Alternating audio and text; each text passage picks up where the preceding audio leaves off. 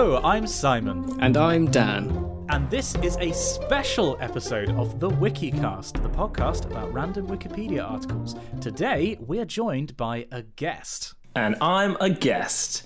My name's Taha Khan.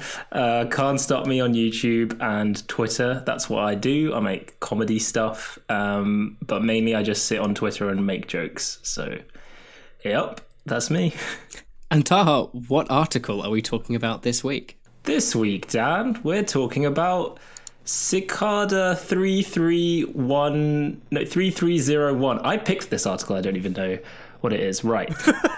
Nailed it. Perfect. Yeah. So it's an insect, is it? Okay, so it's not an insect.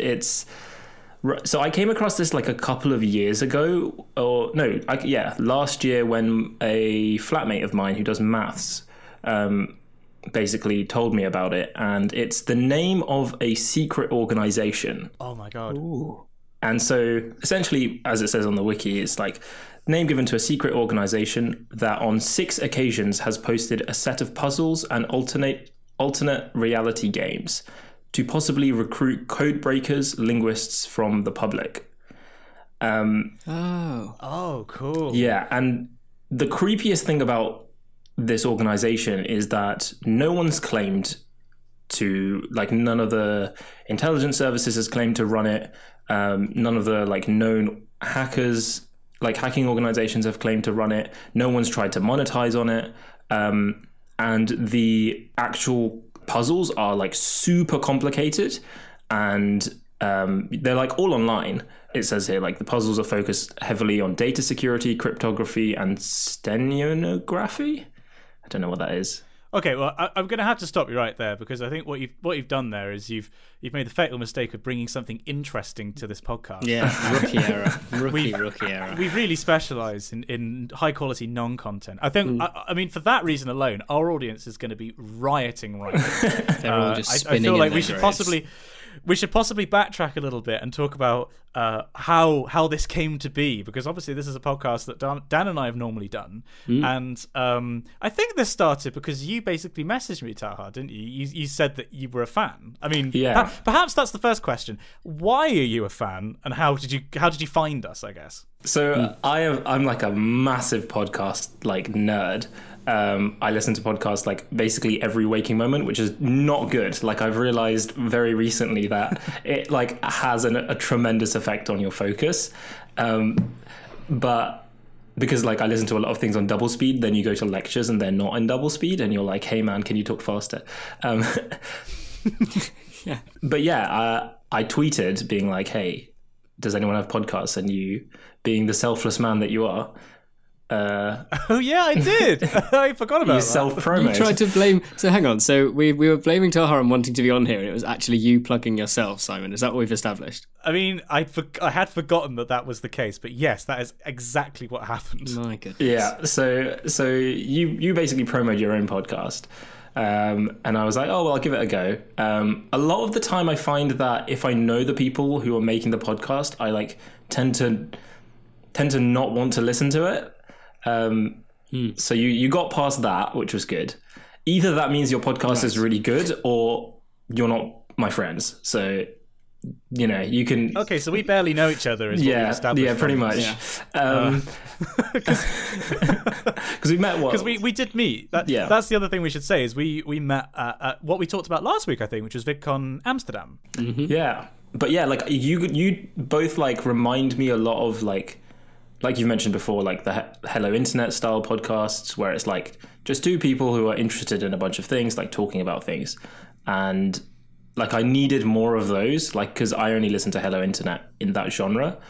And so I guess you just, you fulfill the requirement of being basically the Tesco value Hello Internet. So awesome. Put that on a sticker. I'll buy it. Amazing. In 1 week, I've been described as a Walmart brand Nathan Fillion, and the podcast has been described as the Tesco brand Hello Internet. I mean, nice.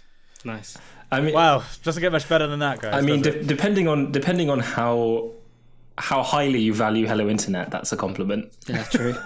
I imagine now that we've got you as a guest, we're upgrading from Tesco value to kind of Co-op irresistible. It's still not great, but it's kind of getting there. It's getting a bit higher. I will defend Co-op truly irresistible. I mean, I did used to work for Co-op. I think that is a quality supermarket range. Did you used to work for Co-op? Yeah, did you not know that? You never told me that, and you lived with me for like nearly a year and a half. Yeah. I used to work on the tills for Co-op when I was in school. God, you're an enigma. Nothing. None of us know you. Yeah, well, so yes, I will very much defend the truly irresistible range because I think it represents not just great value but also high quality. For God's sake. Wow. And it's not Marks and Spencer's, I'll give you that, but like That's very true.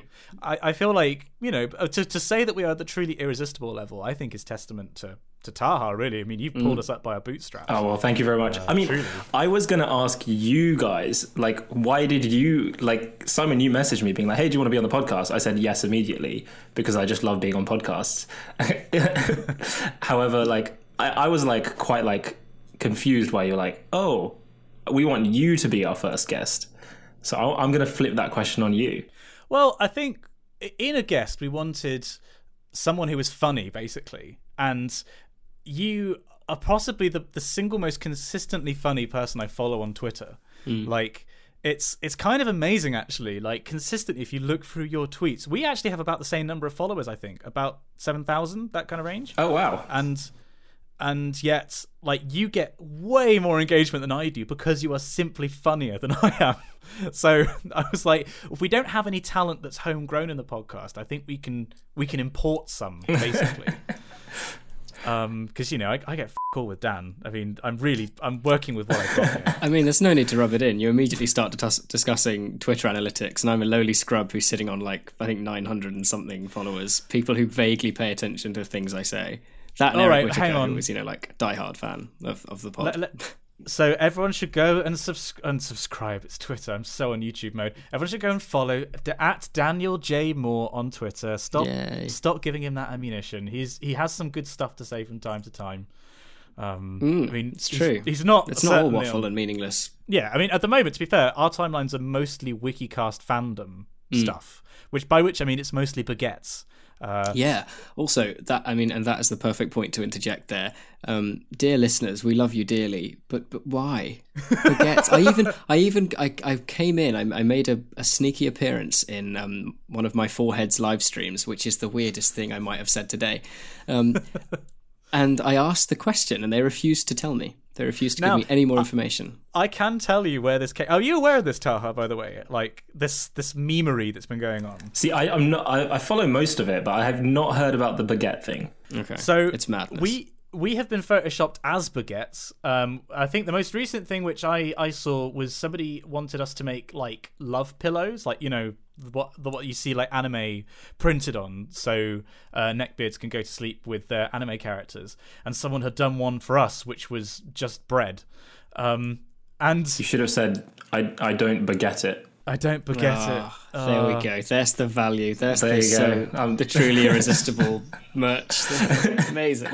Why would anyone want to take us to bread, is my question. For God's sake. So I can tell you the answer to this because somebody, and I can't remember who it is, I'm very sorry. Oh, for God's sake.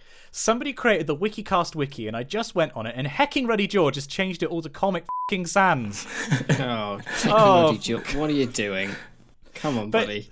But yeah, we now have a Wikicast wiki because, of course, we do. And there isn't much on it at the moment. But one of the pages is baguette, which apparently during one of your Forehead's live streams, Dan. And incidentally, I'm a big fan of saying, like, if you're in the room, your forehead rather than Dan's forehead, like it's a username. To me, it is your forehead that's gone sentient. Yeah. Apparently, your forehead, I should say. Your forehead went on the French version of Duolingo, and so readers started talking to each other using bread and baguette emojis to sort of react, and then that kind of became a thing. I see. Okay. Yeah. That makes more... Well, I say it makes more sense. It makes more sense relative to the nonsense that it is. Yeah. But yeah, at least a little bit of light has been shed on that. Thanks. So, I mean, Taha, you are going to be part of this memery, no doubt. I mean, you're the first guest. This is like I mean, you know, I suppose as you said, like, you know, the first guest, because hopefully we'll do this more in the future, because hopefully our fans won't hate this format.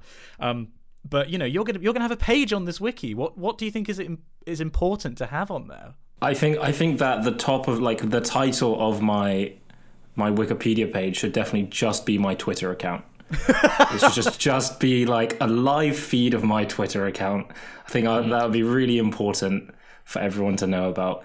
I love that like the nation of Wikicast has its own subculture that like the rulers don't even like understand. Yeah, it's beyond our control now. It's like they're going to be planning a coup. This is literally what's going to happen. In the next couple of episodes, they will have worked up their own little kind of like, rather than working symbiotically with us, they're going to spread off and going to take over. It's going to be disastrous. Well done. I feel like I've created a sentient AI. Yeah. Genuinely. It's like it's gone rogue. I mean, to be fair, like one of the articles on the Wikipedia is just titled "The Night of February 17th," which just sounds like the Night of Long Knives. Like this was the night when they gained sentience and they overthrew us. And it's like it's got subsections and everything about like how your forehead streamed, Dan, and then there was the reading, quote unquote, of your forehead, because yes, as we determined, your forehead has a very, very nice voice.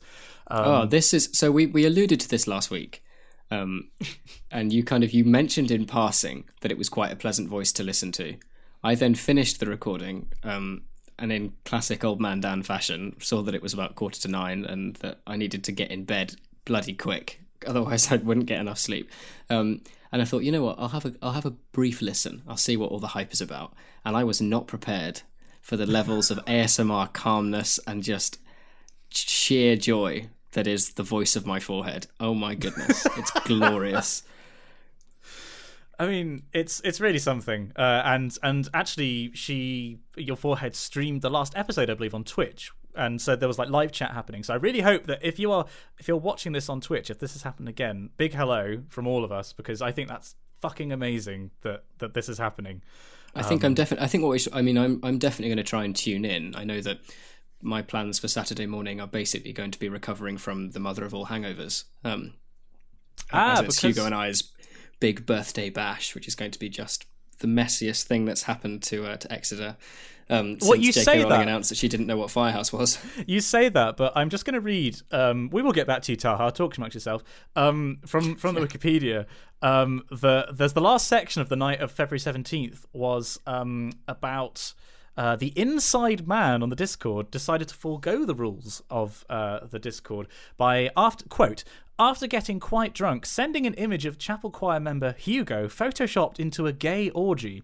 Parentheses, It is worth noting no genitals are visible, but heavily implied, end quote. So, I mean, you say it's going to be the messiest event. I don't know. Hugo's big gay orgy has something to be compared to now.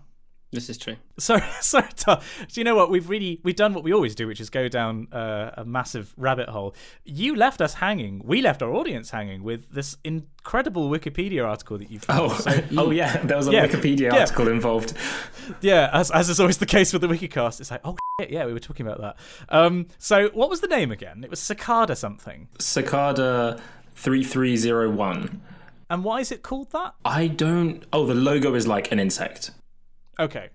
Is it spelled cicada as in the insect?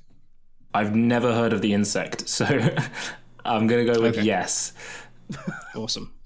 The thing that I find like scariest, the reason I chose it was when I was like introduced to this, like these puzzles, I basically realized that this, like, even to create this puzzle and the people breaking the puzzle are of an intelligence that I can never achieve. Like, I was just like, okay, these people are just so much smarter than me that I am so scared of them, because it's like there's just this like shadowy organization of like super intelligent people, and they're recruiting more super intelligent people, and we just don't know what they're doing. Oh my god. It's like S.H.I.E.L.D. It feels like it's one of those massive super organizations that you see in sci-fi, but you just assume could never be real, because, you know, who could ever be that intelligent? But yeah, it's like the company. Who's the overarching evil, like in the Assassin's Creed? What's that name? I've never played an Assassin's Creed game, I'm afraid. There's like they haven't. Oh, hang on. Talk amongst yourselves, everyone. Dan's gonna have to look it up because he's gonna implode if he can't find it. I mean, if it's the overarching evil, I think that's capitalism, isn't it? Oh, wow. Edgy. Sorry, I just cut myself on the edge. Wow, edgy. Jesus. Oh, Corbynites. speaking of like vaguely related to economics, I do want to defend the two episodes ago, the recession article that you guys we badmouthed. to hate. Yeah, we were like, it wasn't very interesting. As an economics student, I was very I was like, I'm gonna be the first to defend this article. There's not much to defend. I did go and look at it, and I basically realized, it was pretty boring. But however, I did want to say that a fun fact about recessions is that they happen all the time, which is why it seems like everyone's always in a recession. It's a natural part of life, guys. Yeah, I mean, because I've been thinking about economics more than normal because I just read Artemis, the follow-up to The Martian by Andy Weir. Which, have you read it? No. So it's about the first city on the moon, and he's written it from the perspective of an economist, like sort of how economically that city could actually function. And the basic comparison is like it's something like a luxury resort in somewhere like, I don't know, Mauritius or in the Middle East, where ultra rich people might go for a holiday every once in a while, but like everyday people will go as a once in a lifetime kind of thing. So it's got all these resources in a place where there really shouldn't be resources. And so there's like kind of economic ways of approaching, the subject matter. And in it, there's an interesting sort of monologue by one of the characters about the nature of economies and how they all kind of, just by definition, they go through different phases, and one of those phases is decline and collapse, and that along the way, like, it's natural that it's going to the graph's going to go up and it's going to go down. There's no point at which it's just kind of plain sailing the entire way. So when that kind of, when I think I'd read that just after the article, and it actually made me think maybe there is a little bit more interesting in it. I think that in that when you were discussing that, there were many times where I was literally like replying to you guys out loud because I was like frustrated by like inaccuracies, and I was just like, oh my god. Like you were like confused about the definition of a recession for a while, and I was like, That's the thing. I specifically remember that episode because Simon asked me to try and explain the stock markets to an English and classics student, and I just went, economists around the world are going to be ripping their dicks off listening to Dan try and struggle through this garbled definition. That's why I didn't do it. That's why I asked you. There was a point where I was going to bring the same article and just be like, right, we're redoing it, guys. We're redoing this. Okay, just do it as like an economics lesson. Can we actually get what is the distinction between a recession and a depression then? Because I genuinely want to know. So depression just isn't an economic term. So it's just like people just say that on the news, I guess. But the recession is basically 2 periods of decreased growth. So 2 like quarters, and then it's officially classed as a recession. So like you can have like a bunch of 1 quarter decreased growth sandwiched between 1 quarter of increased growth, and you're not in a recession.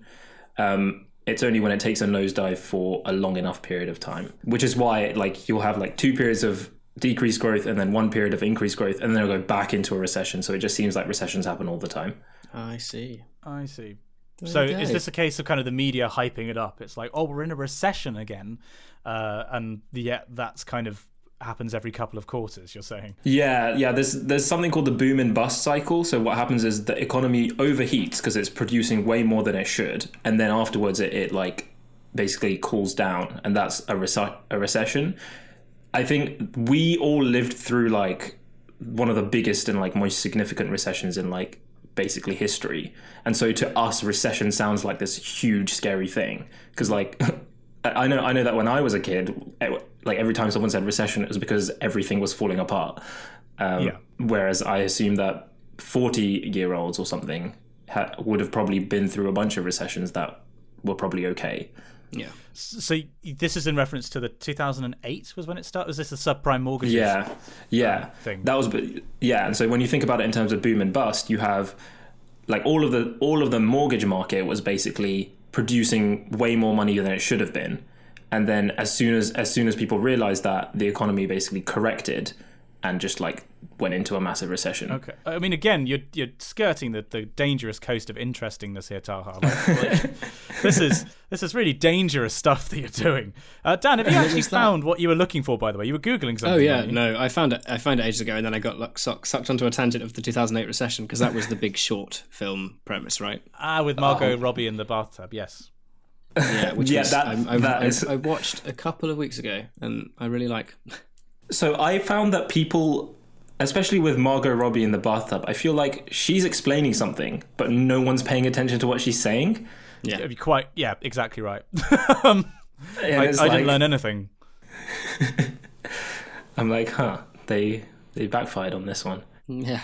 Well, can you just remake that scene? Can you just be Margot Robbie and just explain it and see if it's any different? Because maybe it's just being in the bathtub that's distracting. You don't have to look like Margot Robbie. See, the issue is, I don't know what she was saying either. So, like film critics the world over are like, there was a scene in the middle of it that we loved. We have no idea what it was about. Like, the world is baffled. Yeah, I guess we'll never know. Incidentally, Abstergo Industries. Oh, the Assassin's Creed thing. Yes. Mm-hmm. Okay, I'm glad we got that cleared out. I'm sure people are dying to know. Yeah, our listeners can kind of sit back down, calm, breathe. For some reason, I thought that was the name of the bathtub. Abstergo. I was like very confused why you knew the brand of bathtub. Yeah, I've Dan's got a bit all of a about fetish for bath. Also, okay, so speaking of fetish, this says quite a lot about how the way my brain works. I think fetish, and then I thought that the love petal scene out of American Beauty, which I think is the perfect film. Bloody hell! Yeah, sorry. Carry on. But one of these days, I rewatched yesterday on a break from writing an essay, which in itself was hilarious because it might be the worst essay I've ever written. I was watching Madagascar, and there's a direct call out to that scene. Sorry, did you pronounce it Madagascar? Madagascar. Yes. Madagascar. It's actually Madagas Automotive Mobile. So. Just in the Elon Musk sponsored remake, it's going to be Mada Tesla. Yeah, Mada Tesla. Yeah. I went on a gap year, so I know how it's pronounced. Oh, I see. I'm very cultured like that. Yeah, on my gap year.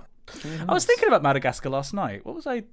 Oh yeah, I was having an imaginary argument with someone about conservation. Yeah, sorry. Do you ever do that where you like what? Or have imaginary arguments about conservation? Usually they're not that niche, but go on. But like you have an you like someone, you imagine that someone's come up to you and they're like all up in your face about a subject that you're actually very passionate and like kind of knowledgeable about, and you're just like, oh, this is how I'm going to take this person down, and then you have an argument where you play both roles and you'll speak out loud and then maybe like say your bit and then move to another part of the room and then reply as the other person, like that scene in like the short that came after Toy Story with the guy playing chess against himself. You ever done that? I do that a lot with the whole kind of like either I'm imagining that I'm giving some kind of speech or giving an interview.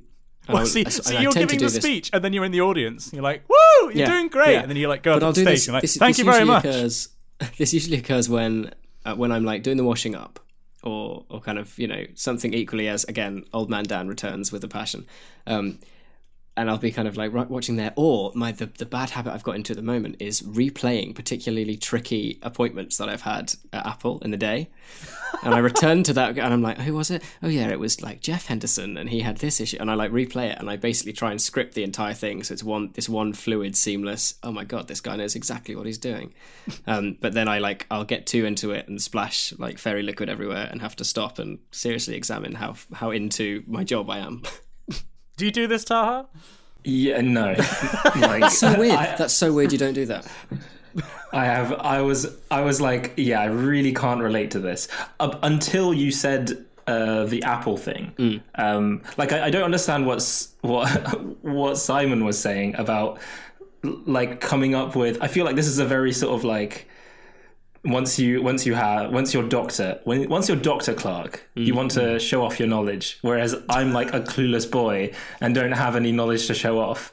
And so I couldn't relate to the idea of someone coming up to me like and like having an argument, because I would just be like, okay, man, you're probably right. Well, you're saying I am so powerful I have to invent my own opponents who are like strong enough. You'd rather critique it in the privacy of your own home, listening to a podcast after the fact. It's Simon versus Nega Simon. Pretty much. But I do have like a similar experience where, so I don't script any of my YouTube videos. However, really? Yeah. Genuinely? Yeah, like I've never scripted a video. Wow, okay. Okay. But what I do is, once I have an idea for what the video is going to be, and I'm doing chores and stuff, I know that I'm going to record like tomorrow or whatever. All of the day before, when I'm doing chores, I'll be like imagining myself talking about the topic. Mm-hmm. And so I'm like performing the vlog in my head, so that when I get to the actual vlog, it feels like I've already done it. So it's like you're writing it, but you're not actually writing anything down, but you are, creating a mental script. Yeah, I guess so. But I don't necessarily change anything really. It's just like it's like as if I turned on the camera, spoke, and then I just did the same thing again. But yeah, I guess it is like a first draft, and then when I go in to do the actual thing, it's just a second draft. Yeah, because it's less of an emphasis on like the kind of wording of the script, but like a nice way to kind of almost kind of verbally flowchart the way I do. I do also do this very regularly when I've got upcoming like seminars and stuff. I know that we'll have our chosen discussion point for the week, and a couple of days before, or if I have interviews or stuff, just like running it through. The thing is, I get too into it, and I'll kind of like give fake pauses when the other person can ask a question. But obviously there is no other person and there is no question. So there's a period of silence where you'll just hear like, glasses and plates sloshing about in the washing up bowl, and then I'll reply with, "Oh, well, I'm so glad you asked." Oh my god. Yeah. I mean, this is the kind of thing that keeps me awake at night. Like, the kind of stuff that stops me from going to sleep is I will be doing what you're doing, Taha, and like writing a video in my head. Yeah. It's like conceptually scripting it. It's not the exact words. It's like, I'll talk about that point and then that point, and then it's like, and then therefore this, but that. And yeah, like I totally empathize with that. But that's just amazing to me that you didn't script your videos, because they seem like, not, I guess polished is the wrong word, but like conceptually polished to the point where they feel like they must have been scripted. I think the secret there is that I'm a terrible I'm a terrible writer of videos, and I'm a terrible performer of videos, but what I really excel at is the editing. Like that's where I like know that I can do well. Whereas, because I once filmed a video with a friend of mine in the room, and they looked at me like, this was the worst thing that you have ever done in your life. Like, I just crashed and burned for like 20 minutes. And then they watched the video and I was like, oh, that was really funny. But like, I was there in the room with you and I have no idea how you did that.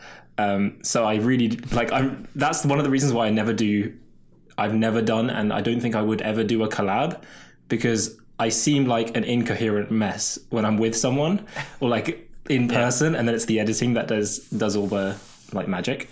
I was actually filming a collab last week with a very big YouTuber, and for their sake, I won't say who this was, but I was really quite surprised that when the finished products of their videos are so slick, and it's not like they're even edited snappily. Normally, they're actually one take. But when we were recording, they were not messing up, but they kept having to redo things like a lot more frequently than I was expecting. So like, it's interesting that that's like the exact opposite. That the end product would indicate that they would be that they're not a complete mess, but in real fact they are. So it's like that moment in The Wizard of Oz when the curtain is like withdrawn and you suddenly realize the actual kind of the facade is shattered. I've like talked to a lot of YouTubers about this, and I feel like it comes in two categories. I feel like the YouTubers that you think don't script videos probably do script videos, and then the ones that don't, the ones that you think don't. I have a friend of mine called Evelyn from the internet, and if you watch any of her videos, they seem like basically like 4-minute rants, but they're like really, really thought through and like scripted basically almost to the word. I'm not sure if I should say that, but I've said it now, so oh well. But yeah, Because I mean, my style of public speaking has always been to make it seem like it's spontaneous. I think there's a great. This is where you go into like a much more theoretical discussion of YouTube that I might have to write a book about one day, like genuinely. But I think there is a definite advantage to appearing to be spontaneous, because people take what you're saying to have less bias going into it, like it's less premeditated. And so I deliberately try and make stuff that does look like that, and some of the stuff that but also like it definitely, that manner makes you a more endearing person, doesn't it? Like if you Exactly. immediately seem more humble, more relatable, because you're not just reeling off this, pre-prepared kind of splurge. You don't come across as an actor, basically. You come across as a genuine person. And particularly when you're dealing with what I started with, which was Oxbridge Access, I think the most important thing I could have done was to emphasize how I am actually a real person. I'm not paid to say any of this stuff. Like there's no reason to not believe what I'm saying. And I think that also carries across into science. So some of my stuff, I think, that looks like I'm making it up. Like somebody actually commented on it saying, why are you stumbling? Like you should learn what you're going to say before a video. And that was the Sign and Cos video, which I'd scripted down to the word over several weeks. So it is interesting actually that like that kind of relationship between, spontaneity and preparedness, I suppose. That's really interesting, because I am like almost the polar opposite in the way that like I deliberately want it to seem like a performance. Like that's one thing that I really like to emphasize, for a reason that I've talked about briefly, but never in videos directly. So I have this like running gag in my videos at the beginning, in which I have this like cup of tea, and then it turns out not to be tea, and it's like, lol, look at this, it's a lie. Everything's a lie. And the cake is a lie. Yeah, pretty much. Like it's this whole running joke that I have about how I want to emphasize that this is a performance, because one of the reasons that I don't upload very often is that I find it really uncomfortable and like weird that people are going to see me as this relatable guy, when it's like, oh, I spent hours editing this, and I like want it to seem like this polished product, whereas I know that like most YouTubers are doing the opposite. So that's because the word that I use for my style of appearing to be real but actually being a lot more premeditated would be verisimilitude. But as far as I know, I just had a quick check, there's no antonym of verisimilitude. There's no word for something that gives the appearance of not being real whilst actually being real. There's a lexical gap there that you could fill. You could define the word for that. That's now carnitude. Carnage. Carnitude. Yeah. Did you hear that, Wikipedia makers for the Wikicast? Carnitude is the opposite. Wait, can I have the word be like the URL to my Twitter account? Like you have to say, oh, it's twitter.com/can't stop me. Oh yes, the antonym of verisimilitude. Well, I mean, there it is. That's the thing now. With the people who are editing the Wikicast Wikipedia, you know what you need to do. I always found that interesting because like Will.i.am, his like he's got incredible branding, because if you tweet or like type Will.i.am anywhere, will.i.am, that's his URL. And so every time you type his name, it's a hyperlink to his website. And that's just genius. Yeah. It's just incredible. I think actually, we've been talking for quite a while, and there's a lot more that we want to talk about, but I think specifically in the next section. So should we just take a quick leap over the boundary into Critics' Corner? Here we go. Okay, so we've all gone and seen a film, unusually for the podcast, in which normally one of Dan and I sees the film, the other one's been too busy. What have you seen recently, Taha? I may or may not have seen it like multiple times in like over the course of the same 24 hours. But I did see Black Panther 3 times over this weekend. Wow. 3 times in a weekend. Oh my God. I mean, I've seen it once, so I can't quite claim to have the same mastery of the subject matter that you can. But Dan, you literally just got out of the cinema. Yeah, I left the cinema about just over an hour ago. Cool, okay. So we're all. I think, would it be fair to say that we were all fans of Black Panther? No, I had no idea. Like, oh really? Okay. Yeah. So I don't watch trailers for films that I know I'm going to see. And what I try to do with those types of films is I try to just incubate myself away from everything else. I don't know if I used that word right, but oh well. Like everything to do with it. Yeah. So like on Twitter, you can mute words. So I had like Black Panther muted on Twitter, and like I had it all, like I really went serious about this. So like I've had Star Wars muted and like a bunch of the Infinity War muted, things like that. So I went in not knowing anything apart from what we already know from, was it Civil War where he was in? Yes, Civil War. Yeah. And so that's all I knew. And I went in just like fresh eyes, and like it just it was so good. I don't know how much we want to. I don't want to leap into it before you two. I mean, well, I feel like that's given that was your like initial impression, and you absolutely totally like ostracized yourself from any particular like media influence on the film whatsoever. Simon, what was your kind of before you saw the film, your initial thoughts of what you were kind of thinking it was going to be like?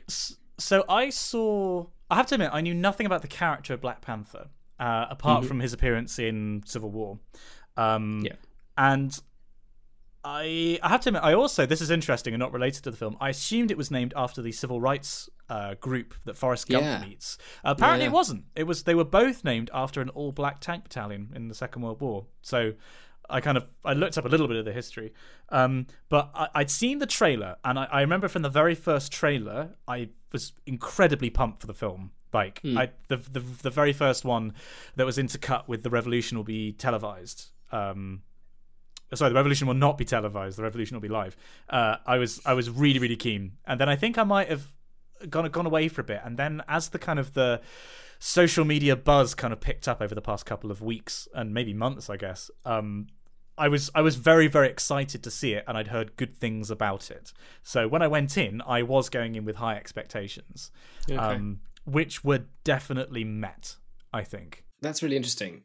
I saw the trailer a while ago and watched it and was like, okay, am I fazed by that at all? The reaction that I had to watching the Black Panther trailer was on par with the reaction I had for watching the Greatest Showman trailer. Interesting. Oh dear. I was just like, I genuinely, and I was feeling this right up until I left work today. I legged it home, I got changed, I legged it back to the cinema to go and see this. And right up until, like, even through the trailers, I was starting to fall asleep in the trailers. I was like, I'm going to see it because, you know, like, we're all going to discuss it, and maybe I'll have some interesting points on why I'm just kind of so unfazed by it. And within the first, like, I think it would have been just the first kind of opening fanfare of music, and I've got quite a bit to say from like a soundtrack perspective, but it totally surpassed expectation for me. I was really, really surprised. So we're actually coming at this from all angles. We've got the person who came in mute about everything, the person who came in excited as all hell, and the person who came in really not wanting to enjoy it, or not expecting to enjoy it, and yet we all came out with positive experiences. So I guess that says something. I do want to make a case for not watching trailers, because I know I'm in the minority, and I just want to...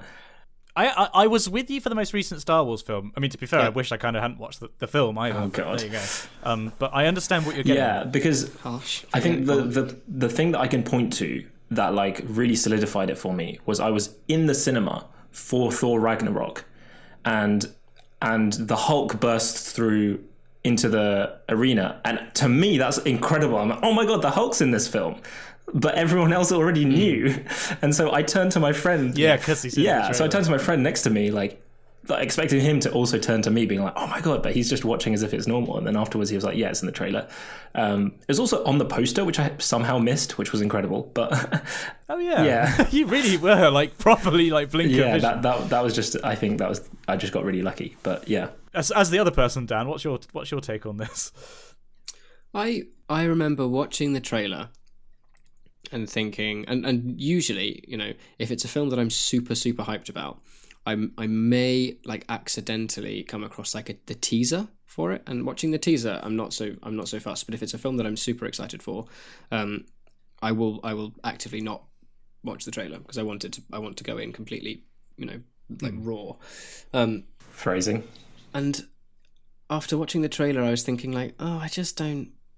There's nothing about this that interests me at all. Without wanting to be too harsh, that literally every aspect of the trailer I was just like, I don't give a shit. Why? And I know, and like it was just basically, I thought, oh, it's another Marvel thing. It's another hero. It's trying to be different. I'm probably gonna have to see it. Okay, here we go. And then from going in, and it just literally and with going in, every one of my views, every preconception I had, I just like was polarized. With watching the film. So if anything, you watching the trailer made the experience of watching the film better because you went in with such low expectations. Yeah, in this rare instance, watching the trailer did the film a massive favour. That's really surprising because I generally watch the trailer after I watch the film just to see. And I like was really glad I didn't watch the trailer because like you said, like when certain beats are going to happen, like that like a character has to end up in a scenario, and maybe going in with complete ignorance, I didn't know who the like ultimate villain was supposed to be, or like who the like antagonist protagonist dynamic was going to be, and then like watching the trailer, you kind of see it in some of like the fight scenes. I don't know. I think that you're probably right, because if you were like basically disenfranchised by the trailer, you're probably right to watch the trailer. Yeah. So I mean, Dan, I think that perhaps it's most interesting to start with you. I think you probably speak for a lot of people going into the film with Marvel fatigue. It's like, oh, for sure. Having seen so many Marvel films now. I mean, and I've been a big fan of them, and recently there have been some cracking ones like Guardians 2, Spider-Man: Homecoming. I wasn't a fan of Thor Ragnarok so much, but like there have been some good ones, but everyone is getting a bit tired of it. So what about this was different, do you think? What made you engaged with it? I think the manner in which the story was told, both squeezing in your classic Marvel superhero storyline with real important points of discussion and kind of and area and kind of leaves you walking away thinking, like, like both your kind of your hero and your villain were coming at an issue with really valid points, and there was a real kind of moral conflict going on. It basically, the script had been really, really thought through, and a lot of care had gone into it. I think equally, I think the thing that really saved the film for me, certainly in the first 5-10 minutes, was just hearing that like the score is intriguing. It's so different. It's so different. It's this like amazing clash of classic Western orchestral like strings and trumpet fanfares with this really deep kind of earthy polyrhythmic like African.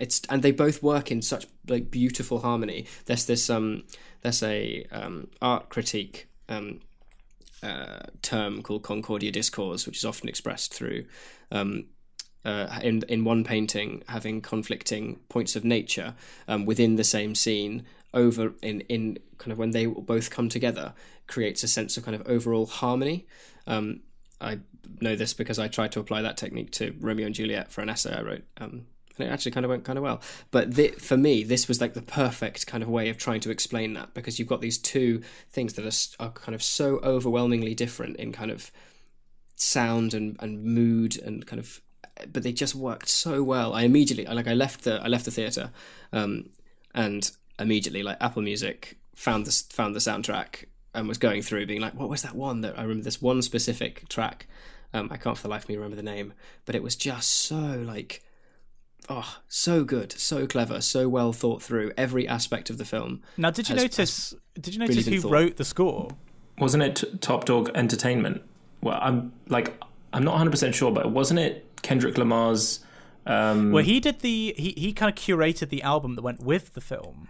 Oh, okay. Ludwig Göransson? Yeah, Ludwig Göransson wrote the music, who's an interesting person because they wrote the music for Community, Like that was his big break. And he also collaborated with Childish Gambino on his because of the internet stuff, and on that whole album. So like he's got this really interesting thing of like writing for mainstream media, and yet also has a really big hand in kind of like modern music, like contemporary music of that style. So like he has feet very firmly in those two camps, which made him perfect for this. I mean, what did you think of the music, Taha? Actually, I agree with like what you said about the real contrast of like not only just like, I don't know, I really understand what you mean when you talk about like the earthiness of like one side of it. The thing that I'm like very vague on, but I was watching an interview with the director, and I'm not 100% sure if I understood what he said right, but I'm pretty sure that Top Dog Entertainment, which is the company that Kendrick Lamar owns, is like the company that I've forgotten his name, the guy who wrote the soundtrack, Ludwig Göransson. Yeah, is the company that they worked with, because I think they gave over basically the entire creative control of that soundtrack to Top Dog and TDE, which I found to be like a very interesting thing to do, if I'm like understanding this correctly, because they are a hip hop like company, like they don't do movies. That's their like focus. Yeah, which makes sense now that you say that he did, like the composer has done work in that field before, so it makes kind of sense where his background like intersects with all of this. He's like entrenched in a specific demographic, a specific sound, or less so a specific demographic, but knows how to elicit a certain feeling by focusing on key kind of sounds and themes. I think the thing which, and again, this is what my first reaction to the whole trailer actually was with the music. I'm not sure if like it's taking cues, so basically the stuff that we identify as African in a kind of a broad sense, like the stuff that's not from the Western tradition, it's not your typical movie strings. Yeah, like that tribal kind of sound. Yeah, like, now I'm not sure if that is from a specific part of Africa or if it's meant to be a kind of like generically African sound, because I feel like if it's the latter, imagine if you try to do that for, say, there's just going to be a European sound. Like, I think it's exactly the right creative decision to have the music have that as an element. But don't you think you lose a lot of the kind of complexity? You're kind of boiling a whole continent's musical culture down into one sound, or is it just focusing on one specifically and just kind of like with the language, like they've just chosen one musical culture to recreate? I think they must have been hyper aware of wanting to create a sound that when you heard it, you thought tribal rather than trying to pin it down to some specific geography, you know. Likewise with, I think what probably encountered more of an issue there is the language point that you raised. Like that's very, it's a kind of unique sound, and I'm sure if I knew more about kind of the various kind of dialects of kind of rural Africa, then you'd be able to pin it down to kind of a specific kind of nation or tribe. I actually asked about this. So do you know Alex Lathbridge, Taha? I think so, yeah. Yeah, so I asked him about this because he's his username on Twitter at the moment, as opposed to Rapstract or Thermodynamics, I believe his username is T'Challa Y. Or something like that. Like he's so into, he's gone full Wakanda basically. So I asked him about the language, and he was saying, but my question was, is it a mix of languages that they've made for the film, or is it one specifically? And apparently it's this is where my pronunciation is going to come in, because it's got a click in its name.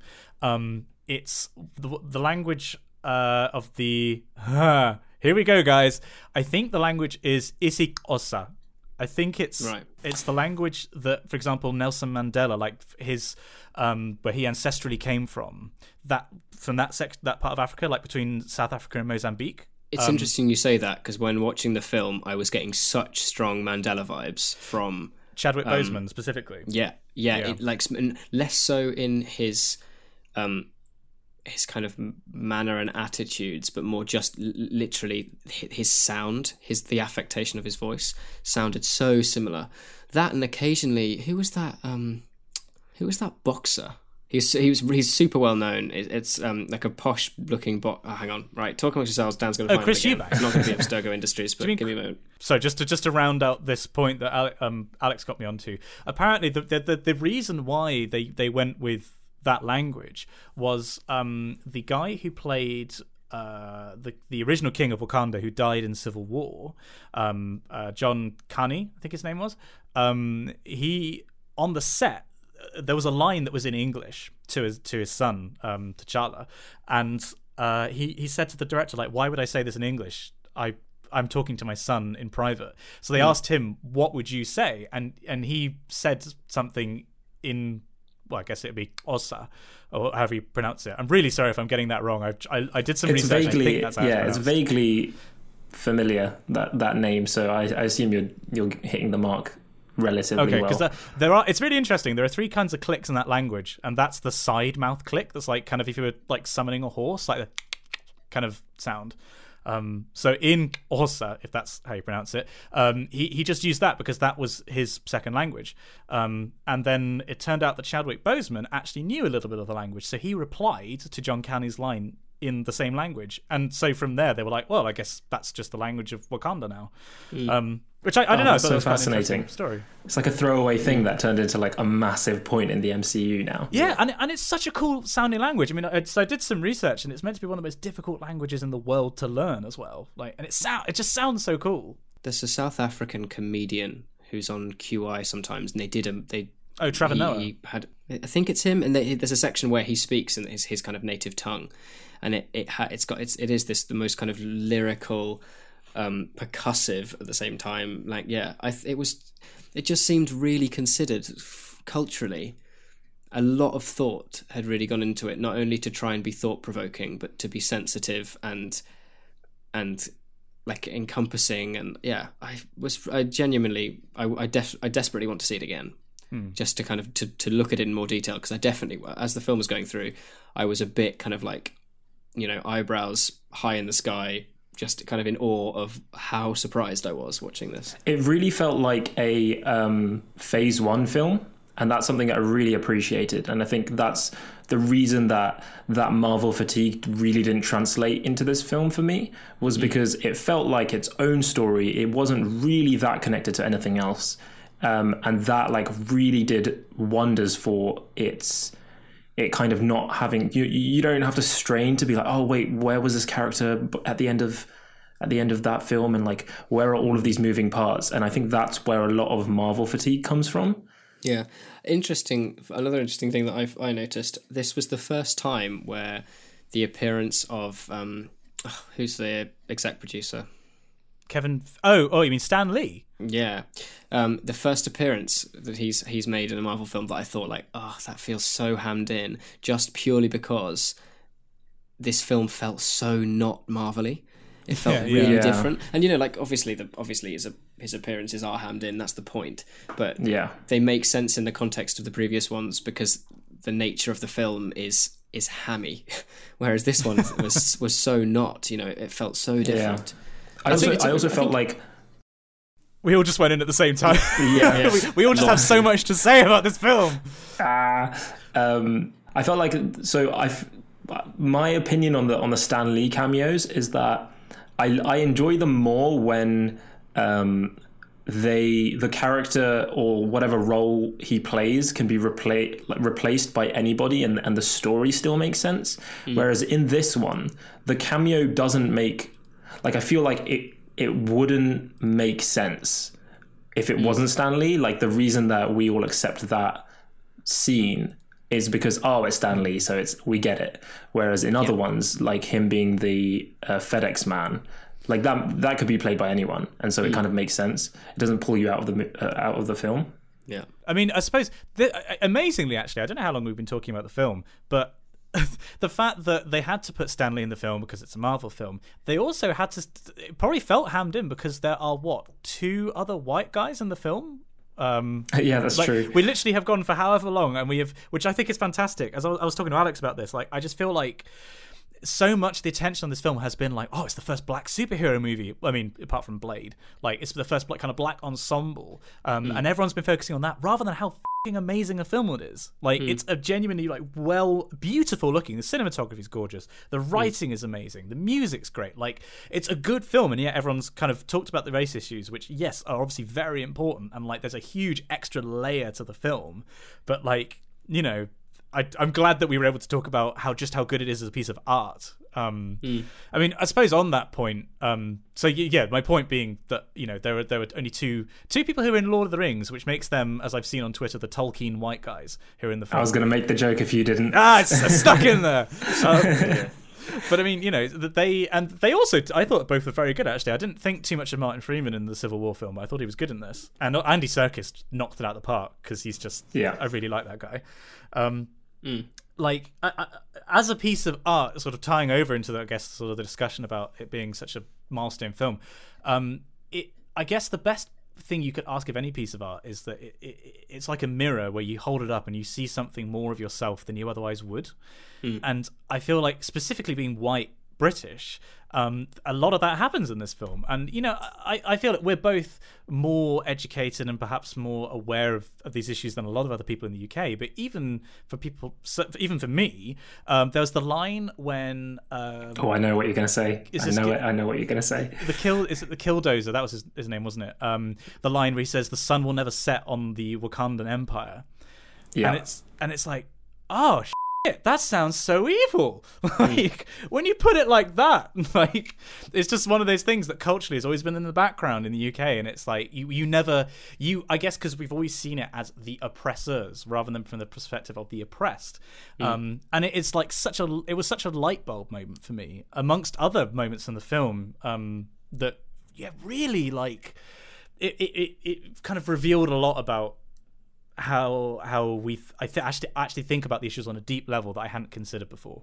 I was gonna say, just to perform a cultural reading of the film there's so many layers to it, both what you see on screen, and again, without wanting to keep harping on about the score, the kind of the considerations that are made there of balance, you know, like the kind of the hip hop influences, and being able to tie in to be able to tie perfectly together, like tribal Africa and you know, hip hop, 21st century America, as these two, just like they're linked in every sense. And that's why, you know, I was a bit disappointed that watching the BAFTAs, music and soundtracks seem to take a bit of a back seat, which is really disappointing. When Mark Kermode came down to Exeter was my one question directed to him, where I was like, why do not people need to talk about music more? It's so vitally important, and this is such a valid point, because I think if the score for this film wasn't so considered, I don't think it would have been nearly as successful in kind of being thought provoking. Just on that BAFTAs point, really quickly, can we just, on a completely, well, not completely, but kind of unrelated note, my boy Roger Deakins got the BAFTA for Blade Runner 2049. So maybe this is the year that he gets his Oscar, and I know he's going against the first female cinematographer to be nominated, but give my boy his Oscar. He fucking deserves it. Anyway, sorry, that's just my Roger Deakins fanboy corner. Sorry, Taha, you were going to say something. I was going to say, especially with what you said about how like it makes you think about like all of these other issues. What I really enjoyed coming from someone who, I didn't say before, but I do PPE, which is politics, philosophy, and economics. And what I really enjoyed, especially I enjoyed it a little bit in Civil War, which was this. I like films when they embody an ideological battle. So like in Civil War, you had like pro-regulation against regulation. That was the whole thing about the Accords. But in this one, what I really, really enjoyed was, you had all of these different characters occupying very different spaces in a political, political ideology. And it's like inherent in all of the characters, and no one really has to see it, but it's there. And what I really enjoyed about it is, especially with all the discussions about the film afterwards that I've had with people, people empathize with different characters, and what they're unwittingly doing is they're basically, they're basically revealing what kind of political ideology they kind of side with in a very kind of natural way. They're not saying, oh, I'm really, pro isolationism or like interventionism, but they say, oh no, I really liked the points that this character made about like how Wakanda should deal with things. And I really enjoyed, like, I guess coming from someone who wants to like increase political literacy, I found this to be like a really interesting piece of like essentially like education in a way that like that layer to it was really, really fascinating to me. And I think that's one of the reasons that I've gone to see it so many times, is just because they're making political arguments that like I would make in an essay, just like in this incredible piece of film. Everyone enjoys it without knowing any of it. I mean, do you think it's too much to say that there's like kind of a parallel between Malcolm X and Martin Luther King, between Killdozer and T'Challa? Like kind of the violent and non-violent means of overthrowing oppression. Like you've almost got like kind of the two approaches from the American Civil Rights movement being embodied in those two characters.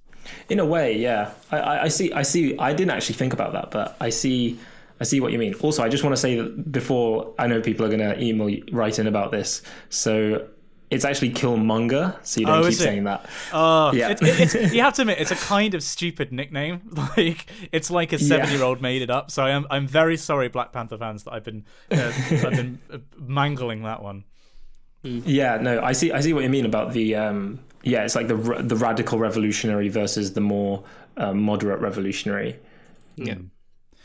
I mean, also there's the kind of, it's the way that not only does the kind of the points that it raises are kind of incredibly valid and important to be discussed, but at no point does the film feel any urge to force feed you what's going on and try and sway your answer. It really allows it allows you as a viewer to think. I think as a whole, it's really interesting to track the thought process and overall intent of the past, like including Black Panther, the past three Marvel films, because or maybe 3 or 4, because it's representing such an important shift in their kind of like cinematic outlook, not only in the kind of like the style in which the film is being presented, but just actually kind of thinking about like their purpose as filmmakers and I think it's incredibly refreshing. It's incredibly refreshing to be presented on. It's almost like Morpheus and the Matrix, like being presented with two viewpoints where one is it is the antagonist and one's the protagonist, but they're presented on a level playing field, and you do empathize with both of them. Something that other people have emphasized is just how good the character development is, that you do understand why everyone is coming into the final confrontation with the view that they have, and you empathize with them. It's incredible. Right. If you haven't seen this, guys, readers at home, if you haven't seen this film, you really should go and see it. You should send us your reviews to spongyelectric@gmail.com. Go and have a look at people who listen, people who are on the Wikicast Discord, because there is a Wikicast Discord, or are going to listen to the episode live. Suss out if there's any other Wikicasters who kind of are near you, even if it involves going into kind of like the kind of the city near you, and go and see it together, and then go and get dinner and have a chat about it, because it will be such an interesting conversation to have. Obviously, it'll be nice to meet up with some other fellow kind of readers as well, but I think the one thing that I came out of this film with most excited about was, one, I'm so surprised and in such a good way, and 2, I can't wait to discuss this film. This has been really fun. We have actually been talking about it for quite a while. Perhaps one more point each, if that hasn't been made yet. Taha? Okay, I'm going to go with 2 short ones. One is, I guess this is just a pitch to the readers at home, which is, one of them is that I don't see films twice. Like, that's just not something I do. I haven't seen any other film twice, apart from the last Star Wars film, which I saw because it's a long story, but basically I ditched someone to go see it early, and then I felt bad. Okay. And then the second point, there was one other point in the film which I just thought didn't need to be there, and and without spoiling it, there was a Vine reference that I just hated. Like, I think it's a very yeah. Oh god, it was just like, why is this, like, it was such a perfect film, and like that really took me out of it. I mean, Dan, but yeah. Do you have anything else that you'd like to add? I think by extension, there were like a couple of moments, if I'm going to be really picky, where I was a bit like, oh, it's getting dangerous. You're doing something so different and in such a good way. Please keep sticking to it. And there were moments where even just kind of like second sequences where you could get the feeling that the filmmakers were thinking, oh, we do need to put something a little bit kind of trashy in there because it is a superhero film. And I kind of respect that. Like they did some really, really different stuff, and that took balls. But equally, it would have been really great if they could have just tried to go in a different direction, in like completely, you know. But yeah, otherwise, that's really, really harsh, nitpicky criticism. I mean, I think I already mentioned the cinematography briefly, and I think not enough has been said about how beautiful this film is. Like, it is really stunningly good looking. I think if I was one final point would be, of all the things, I never thought I'd say this about a film, I thought the titles were really, really cool. Like the Black Sand, especially sort of to tie with the music, both at the beginning, the kind of origins of Wakanda, and the end, at the credits. I just thought that was the coolest credits I think I've seen in a film in a very, very long time. Yeah. Like, it was almost like, it kind of felt like James Bondy, but not trash. Yeah, that kind of like the smoke or kind of blood in the water blossoming kind of vibe. Yeah, I see what you mean. Yeah.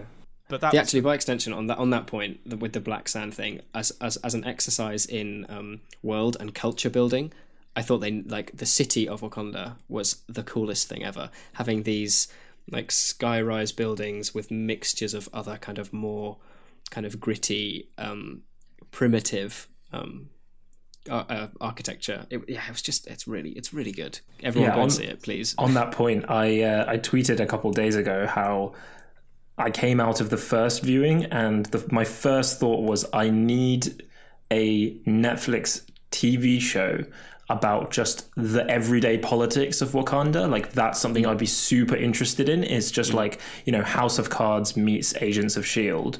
in Wakanda. Oh, yes. Just like, I would just watch that over and over again. Like, I just feel like it's so ripe for that because they've built this whole world. And you don't really get to meet it enough for the story, but I really just want to dig into it. I mean, basically, if you haven't been able to tell readers, go see this film. It's really fucking good. The end.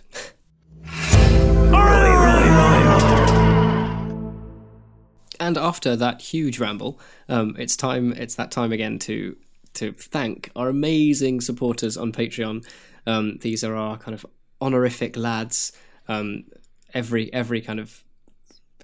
dollar donated does make a huge difference. It allows us to more easily coordinate things like having a guest on today, which is being so much fun, and pay him a lot of money. I mean, he has not come cheap. That is true. I required 2 Freddos. Also helping with kind of hosting costs and you know, merchandise, which should be hopefully getting some results of that in the next couple of weeks. But yeah, this is basically our time to thank you. I may be receiving a batch of merchandise tomorrow, possibly. Ooh, very exciting! A Chinese fireball. Ooh. So without further ado, we'll kick off with Lachlan Woods. Who is a lad? John Mannion. More like John Ladian. He's listened to the podcast before. He gets how this works. Okay. Nicholas? Ladius. I tried. I did it. Luke Thatcher. You're Lad Thatcher, am I right? Up top. Lad Thatcher sounds like a device for like weaving your own pubes. I mean, Luke, thanks so much for your support, but also your I'm gonna weave my beard into my pubes and strum it like a harp. You're a lad Thatcher. Oh god. Yeah, moving swiftly on. Simon Torseth, an incredible lad, playing it safe there. Yeah, nice. Alex Greer. Alex, I hate to say it to you, but you are a lad. You've tested lad positive. You've tested lad sorry, positive. Alex. I'm so sorry. Geordie Eschendahl. Lad. Miles Kornfeld. Lad! went to the other side of the room so I didn't peek. No, professional, such professional. Matt Maguire. More like Lad McLadius. It wasn't even close. A Ladius. It's clever, it's witty, I like it. Is that what the Roman legionaries fought with? A Ladius? Chad Romans. Next up we have Emma Emma Kavanagh! Emma, you are a lad. I'm playing it safe again. We return to Jay Wright. More like Jay Lad, am I right? Yeah. Woo! Nailing it. So return to Jay Wright. I don't know why, but for some reason your voice intonation reminds me of like the old school where they do football results on the radio. Like, return to Jay Wright. Wikicast 3, Angela Ladd. Oh, sorry, I stole that one. Oh, hang on, let me give you another name. Angela, you're a lad. The next one for Taha is Kieran Kelly. Kieran, I don't know how to say this to you, but you went to the University of Ladsmith and you graduated with a first. You are a lad. Congratulations. Your parents will be Kieran. so proud. Oh, we've got wonderful Stephen. I mean, it's in the name. It isn't, but now it is. Wonderful lad. Oh. Wholesome. He's a good boy. Wholesome. What a good boy. Wholesome and adequate, I think you'll find. Oh, wow, that's a throwback. Which is a we'll explain that later. Yep. All right. Next up, we've got Tapio Kirkenen. What? we say this. We always say his name incredibly tentatively. After Dan, the first time we read out a fan mail from him, he was like very unsure about how to say his name. So it's always like Tapio Kirkenen. I literally thought it was like cutting out because you were like so staccato with it. I was like, what is going on? But regardless, you are a lad. Davi Schramm Vontobel. You are the strongest lad. That's supposed to be in the weakest link voice, but you know, I tried. You are the strongest lad. I imagine you pulled your glasses down your nose and peered over them menacingly. In that spirit, we got Simon Vase. Bank! Lad. Oh god, here we go. No, he's got it this time. The scariest name. Here we go. No. I'll try my best. Here we go. We've got Azhagu Nagapan Nagasaravanan. Lad. And then the one, the only, the robot-loving Dan Hanvey. Dan, you are a lad. Oh god, kept me in suspense. Oh, Good grief. Yeah. I was wondering what he was going to be. I wasn't sure if he was going to be a lad, you know. Like. Thank you so much to all of our Patreons. Those are our top lads on Patreon. But we also have, of course, the never-ending battle between, which we haven't referenced in quite a while, actually, the never-ending battle between Team Cat and Team Dog. For the record, I am Team Cat. Yes! Oh my god. You're never coming on this podcast ever again. You're always welcome on this podcast, Taha. That is wonderful. So, Dan, what is the score between Team Dog and Team Cat at the moment on the Patreon? Remind me. The current score, Simon, Team Dog, 20, Team Cat, 24. Oh, yes. That is... We are getting closer. Every week we're getting closer. That is a precarious lead right there. I mean, 4 cat points. Cat people. We Taha, which is give your friends Roman's countryman speech to cat owners of the world. Cat owners of the world, we need you at this moment in our history. If the dogs win, we will never be able to. What do cats like? Eat nothing. Fish. They're cats. Catnip.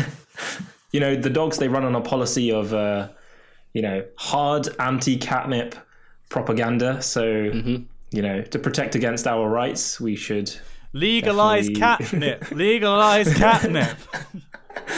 What do we want? Catnip. When do we want it? No. No, meow. Dan's been converted. That's what I'm hearing. I'm hearing Dan. Oh no. Very pro cat there.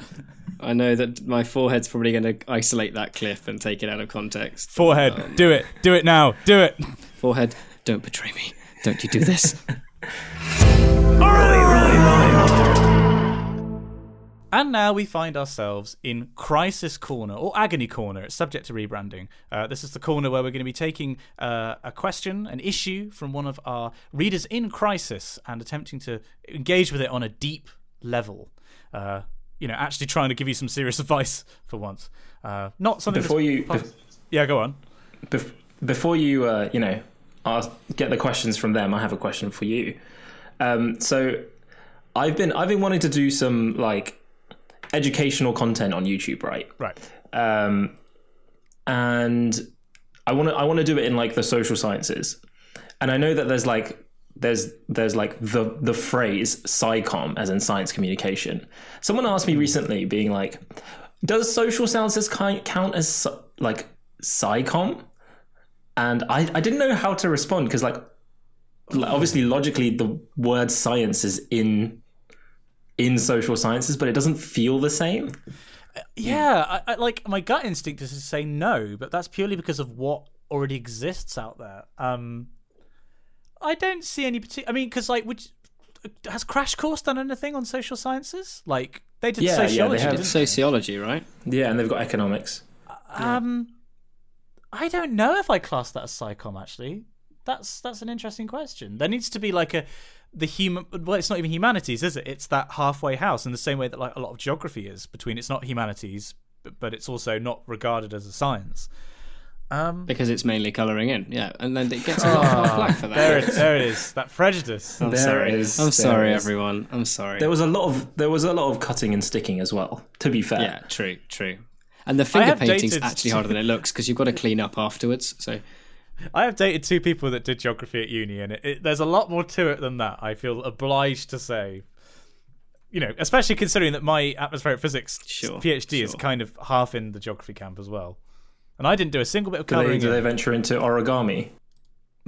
I feel bad, but like I studied geography so like I studied geography. So I feel like I can make those jokes. Yeah, it's like that. You can only make the joke about it if you are yourself a geographer. Otherwise, you get beaten up. Yeah. It's like how someone takes the piss out of your friend. You're allowed to do that, but no one else can. Like you're fighting. Yeah. I guess I wouldn't class it as SciComm. But fascinating. Yeah, fascinating. I think anyway, that might cause some controversy. Oh, good. Did you just bait me? Have you just thrown me under the bus with that one? I mean, I just threw it out there because I think that it's like a question that no one's addressed, but I feel like everyone's gonna just like innately sit on different sides of that. Okay. So I feel like you'll get people writing in. Readers, do write in, because I mean, I feel like I want to say it's SciComm, but at the same time, my just gut instinct is to say it's not. But I feel like that's purely because I haven't seen any really on YouTube. Yeah, my gut was also to say no, but then they were like, yeah, well, what is it then? And I was like, Bloody hell. Okay, well, so that we've started out Crisis Corner with causing a crisis. A crisis. Yeah. Well, we've started with the kind of the answer to that question is maybe we shouldn't subscribe to labels. And on that note, yes, we now move on to the actual crisis, which is happening from our reader Anonymous, who has sent us a message. Nice. Who has sent us an email. Much LGBT, so drama. So I'm going to read this out in full, and then we will launch into our discussion. And Taha, it'd be interesting to get your opinion on this. So the others haven't seen this, so this is me reading it for the first time. Dear Messrs. Clark and Moore, a couple of years ago, I was outed as bisexual to the entire school, and that's bisexual incidentally in rainbow colours, which is a nice touch. As the mature person I am not, this shouldn't bother me too much, but it kind of does, because I'm quickly coming to the realisation that my time at the school will at some point be over, and if I want closure, it will be best to get it relatively soon. So first, a bit of background information. Point number 1, super bi, unimportant, moving on. 2, confessed to a guy at one point some time ago. He was hot, I asked him out, suddenly the entire school knew. 3, was bullied intensely for like a month by his friends until people got bored because bullying LGBT kids doesn't have much variety in it. 4, the guy is probably not homophobic or whatever, and I'm hoping he didn't tell his friends because he wanted them to bully me, but I don't really know. 5, this sounds like high school drama because it was high school drama at the time. Now, I haven't talked to the guy in ages, but it's kind of important to me that he understands that I'm still annoyed by the fact that my coming out wasn't my coming out. Is there a way to talk to people that you haven't talked to in ages about awkward subjects without seeming bitter? I really don't know how to bring the subject up without freezing up or something, and sometimes I think it would just be better to ignore his existence and continue with my life. But I'd also like closure and for things to not be awkward. I open the discussion to the floor. I mean, so basically, how is there a way to talk to people that you haven't talked about in ages about subjects which are awkward without, all the kind of negative connotations? I mean, Taha, this is your first time here. I'm going to throw you in the deep end. What's your initial reaction? I mean, my initial reaction is that's quite brave of you to want to do that. Yes. Yeah, I mean, we mentioned it kind of before, where we were talking about we're all happy to just sit and pretend to have conversations with people. So I don't know. I mean, I think that kind of addressing the outcome or the goal of why you're beginning the interaction is always really helpful. Like, I've talked to people from the past but I will start the interaction like, hey, I'm just messaging you because it's been a really long time, and I'm just like, especially because it's like near the new year, you can kind of be like, oh, I'm just turning a new leaf or whatever, and I just want to tie up some loose ends from school and then kind of just go into it. Which I feel like it's a good way of doing it because it feels less like this is a problem, or like very confrontational, and more like this is like a piece of admin in a way, because it's like, oh no, I'm just tying up all the loose ends. You being a massive one of them, but like they don't need to know that. It's just kind of like, oh yeah, I was just like ticking all of the things off a list, and you'll just happen to be one of them, kind of thing. I found that to work a little bit. Also, like, I've never had to deal with confronting someone over outing me because I'm not LGBT, so I wouldn't know the specifics of that. Yeah, we're three straight guys, all dealing with this issue. So take our advice with a pinch of salt. I mean, so your advice, Taha, is, in your experience, it's kind of almost treating it as a formality, really. It's almost like a piece of administration to be dealt with. Well, I feel like when you make it seem like that, it like takes the edge off of as something that you've been like carrying around for a really long time. Because when you do that, it makes it seem like it makes it come across as more bitter, if that makes sense. Mm-hmm. Yeah. Dan, what do you think? I think it's a tough one. I think at one point this person said that they didn't want to make things awkward, but they also wanted closure. And I think closure is a really, really important thing. So I think don't let your fear of things being awkward dictate whether you should or shouldn't do it, because I think closure actually probably takes precedent over that. I sent a message. I had a conversation a couple of years ago now, out of the blue. This guy I used to go to school with back in Australia in the second school. So I was at Brighton Grammar School and then St Leonard's College. Brighton Grammar was an all-boys grammar school, and I didn't really get along there very well. And basically there was this one guy in my year level who bullied me horrifically, and he was a real piece of work. And I remember it was like a couple of weeks into uni, and I got a message out of the blue, this really long message from him, basically saying, this is really weird, we haven't spoken in literally like 6 years, but I just wanted to say how sorry I am for how I treated you. And he had absolutely, obviously that's a massively awkward thing to say, because that's, opening a real can of worms there. But I really didn't, it wasn't like that at all. I just kind of accepted that as I kind of messaged him back saying that's really nice of you to say, thank you so much, it means a lot that you've said that. And then we left it, and we haven't spoken since, and there was no need to say anything more. I think it was just as important for me to hear that as it was for him to say it. Whether my kind of acceptance meant anything or not, I don't know. But again, it comes back to that whole idea of closure being a really important thing.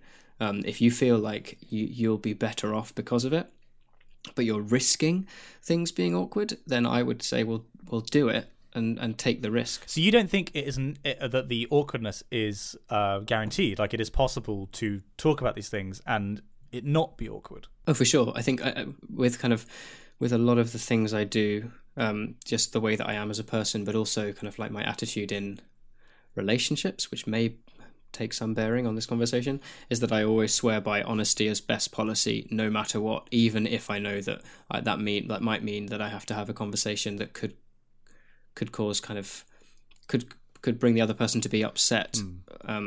I'd much rather just say, look, I'd like to have a chat. I nearly said cat. My God, I'd like to have a cat. It was so close. Spoilers. I wouldn't. Sure you would. Yeah.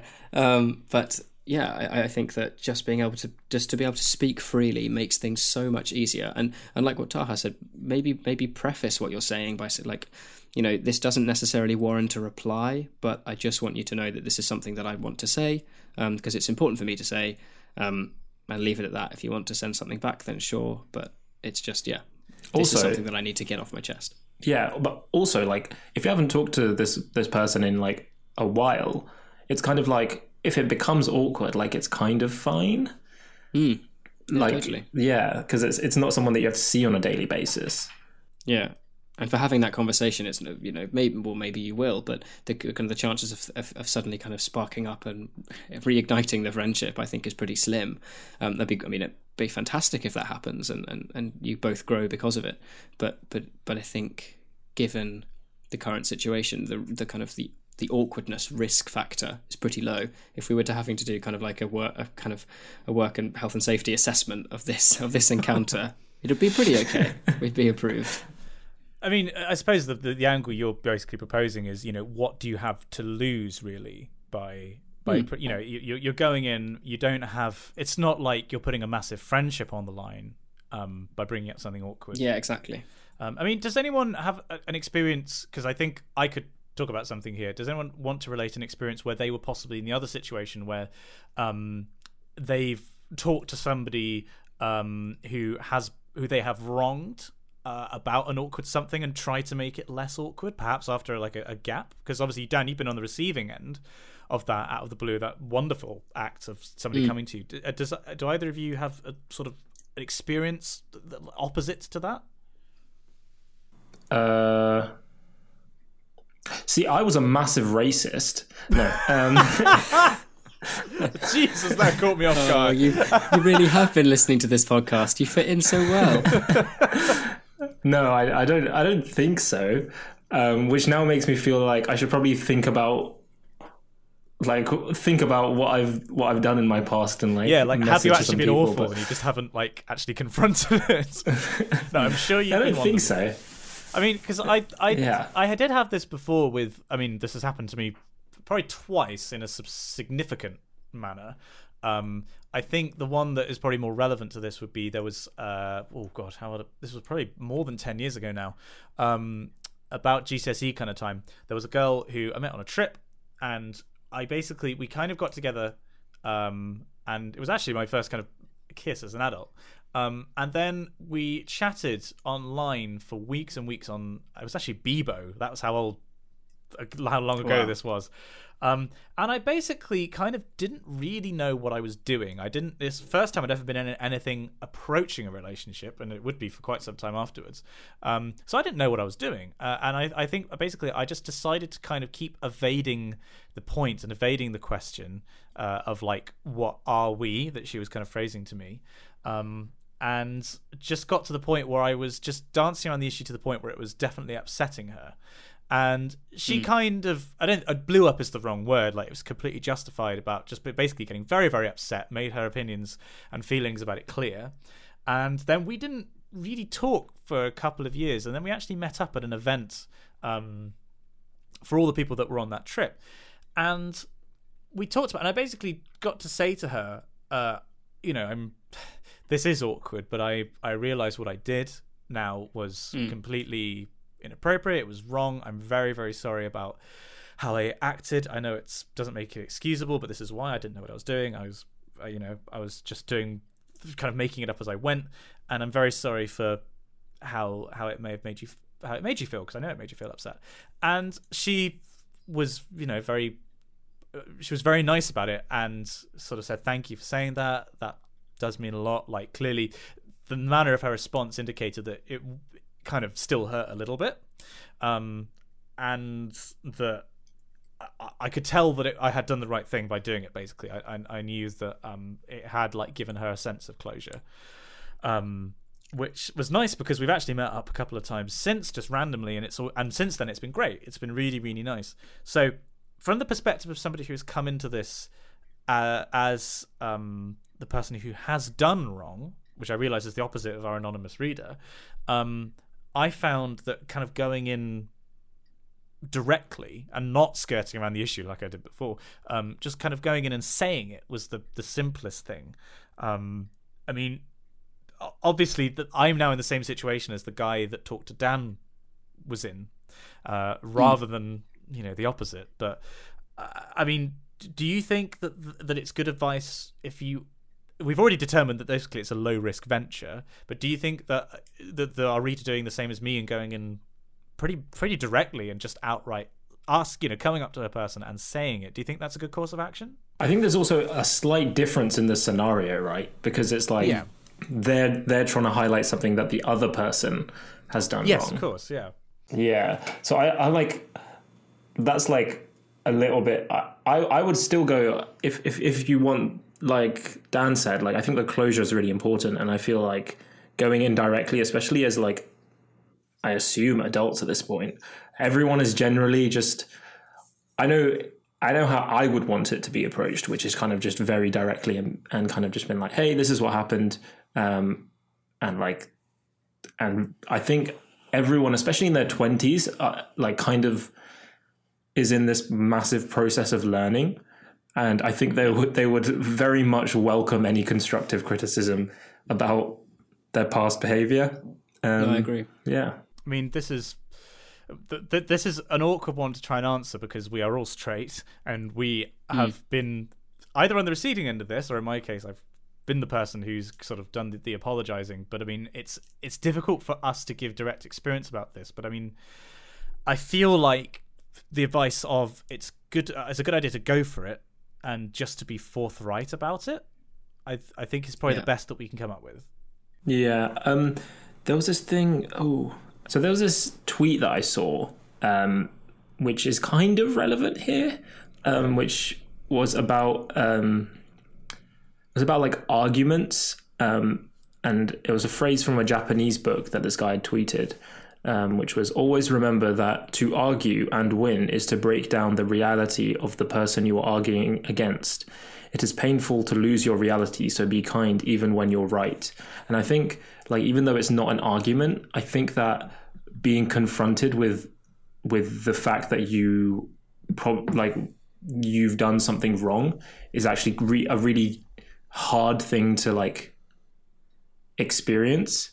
And that's not like trying to diminish like what you went through, because obviously like you were the one that had the horrific experience happen to you. But I think in terms of like trying to get the other person to understand, I think that's like really useful advice. That's a wonderful quote. I really, really like that. That's really good.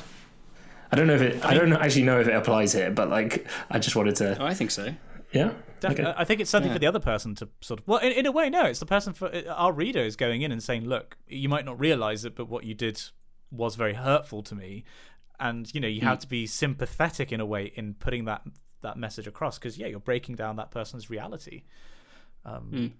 That's. I mean, the other thing to say actually about, like, I can't remember who said it in earlier. Somebody said about whether it's important or not that the other person accepts your forgiveness. I think it was you, Dan, actually.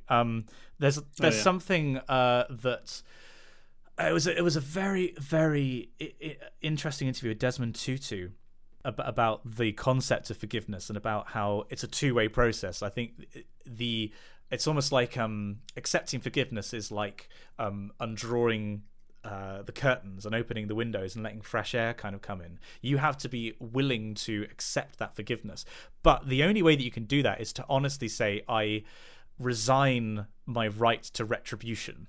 Like, if you can honestly say to yourself that I forgive you for what you have done, the act of forgiveness is saying, I'm not going to seek payback or anything like that. And I think that is a very, very valuable thing for the other person to hear. And, you should only say it if you mean it, that you accept the forgiveness. But I do think that it is important. So I think the subsidiary advice to our reader is if they do offer an apology and ask to be forgiven, maybe not in those words, that it is important to, if you accept it, to tell them. Yeah. What a good question, though. Wow. Yeah, I mean, Anonymous, I hope that everything's going well. Just to finish off actually reading out the email, sorry for the ramble. It feels nice to send in things anonymously to get answers to crises. That is exactly why we set up this corner. Anonymous, I'm very, very glad that you could send it in. And if you are dear reader, in a situation that you think would benefit from being read out like this and discussed, you could send that to spongyelectric@gmail.com. We will anonymize everything that's sent. Anonymous goes on to say, I've been holding this in for quite a while and I'm turning into that one song from Crazy Ex-Girlfriend, which is Tell Me I'm Okay, which I haven't come across in the series yet. I need to catch up. Also, they say, please, rampant sex in the past fan fiction. As far as I can recall, there wasn't much sex being had at all, just mildly saucy grinding. I think there was more than that, Anonymous. Anyway, I have like a last thing to say, I guess. I think that I've had times where I'm in a similar position to Anonymous, and I've went in basically too early in a way where it's not me who wants to get closure by explaining what they've done wrong, but me wanting them to admit that they've done wrong. Yeah. And I feel like going in expecting them to respond in a certain way is probably not the best course of action, because that's out of everything they could say, the thing that you want them to say is probably, it's like the chances of that happening are generally quite small. Yeah. Good grief. I think we may have done it again. We may have actually managed a useful section of the podcast, guys. Well done. And we've arrived safely in Correspondence Corner. We've nearly made it through the podcast. Like we've actually done all right. We've got to, guys, John, we've got to finish strong. All right, our friends are listening. Taha's friends are listening, and they're way cooler than we are. My mum is probably listening. My mum's definitely listening. So we've got to finish on a high note. All right, let's just. Here we go. Come on, readers, don't let us down. What's our first email, Dan? So our first email is from Jamie JX93. He says, long time since emailing. He says, Dear Messrs Clark Moore and special guest, I don't know if you chaps remember me. I've been listening since the very beginning and I'm the progenitor of the term Clarktholicism. I remember. In the time since I last emailed, I worked in cinema. Lost 11 kilos of weight from 84 to 73. That's like a Dan. That's amazing. That's like nearly a whole me.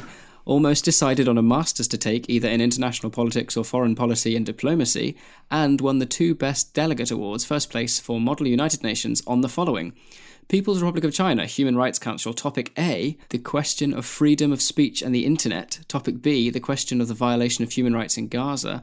And the Russian Federation, United Nations Security Council. Topic A, non-proliferation of weapons of mass destruction.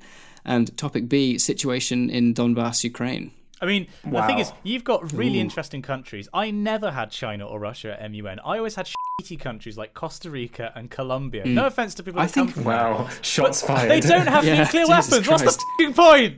In your defense, I'm pretty sure when I did it at school, I also was Costa Rica. I mean, I don't think my school had Model UN. We went to a terrible school. We were the only state school that went to MUN's like There was one that was in our town. We went to that, and a few other state schools did, but we were the only one that went to.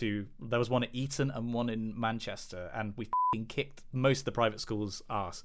But yeah, we did have to deal with. And he's not bitter about it at all. But I f***ing beat them, Dan. I ground those smug private school kids into the dirt. Not that I'm bitter about it. Yeah, boy. I mean, I would be. I'm a state school boy. State school scum proud. Yep. When I went to university, it was a big culture shock, which I didn't expect. Yeah, you're telling me. Sorry, Dan. He goes on. No, he goes on to say, my next one is the People's Republic of China on the Security Council, inspired by Simon Clarke from a previous podcast. I wonder what that was in reference to. Anyway, I mean, good luck for it. It is tough being on the Security Council as a P5, but you know, it's fun, and you normally have a good shot at getting Best Delegate again. Also, way to show off with all your accomplishments. But I've got to say that losing 11 kilos of weight, because you started at about the weight that I am now.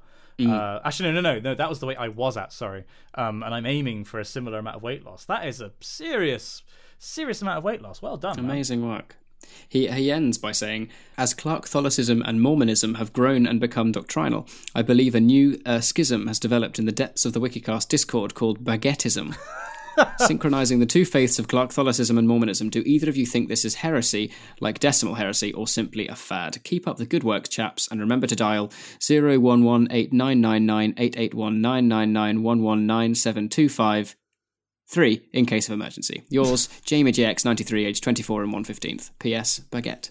I mean, to me, anything that is not directly in line with Clark-Catholicism and Mormonism, that is heresy. That Totally. is 40k levels of heresy. I mean, and Taha, would you describe yourself? For the record, I subscribe to Baguettism. I'm right there with you guys. Damn it! In the trenches. We're going to have to burn you after this podcast. You've been doing so well. Yeah, I'll start the fire. Either that will turn you into a servitor for the glory of the Imperium of Wikicast. That is terrible. I mean, it's such a nerd. It will. No. Actually, you'd say that. Cellular Page, our second favorite biologist, messaged me earlier. She basically noticed something on my private Facebook profile. I was like, "Why is this?" And I replied saying, "Do you really want to know?" And then she went, "Yeah, go on." And I sent her about 4. It would have filled a whole A4 side of the backstory from the 40k universe about why the specific thing was on my Facebook profile, and she was like, Jesus Christ, I really wish I hadn't asked. Do not doubt. Nobody should doubt the depths of my nerdiness when it comes to 40k. But I mean, I also want to loop back and just I want to be front and center on the Baguettism wiki page. That's all I'm saying. Yeah. He's a martyr. Don't let it happen. I saw a power vacuum and I was right there. Yeah.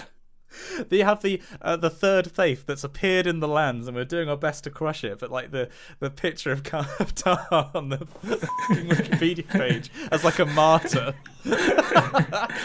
Glorious. God damn it! We're gonna have to burn you afterwards, Taha. It's been nice knowing you. I mean, thank you for email, Jamie.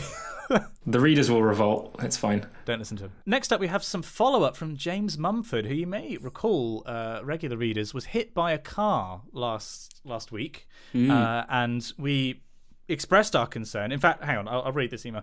Messrs. Clark and Moore and guest, see, Taha, they're being very considerate. Thank you so much for your kind words regarding my accident last week. I appreciate your concern, not least for my sizable arse. Yes, Simon, I am indeed currently a thick boy, despite my best efforts. You made a big dent in that windscreen. That's all I'm saying. Although I suppose the extra padding could have played some part in saving my life, so can't complain. There you go. You know, like your own portable airbags on your arse. I mean, hashtag thick boys survive. Yeah, if Dan got hit by a car, it'd be like a matchstick man. Like, oh my god, it would sound like a packet of crisps being stepped on. We've already established if I was hit by a car, I'd pass through it unharmed. Oh yes. Your insect-like go through. It's either that or your bird-like bones are just going to explode on impact. Yeah. Keeping it light on the Wikicast. Thanks for emailing in. Much like Dan's skeleton. This leads me to my question.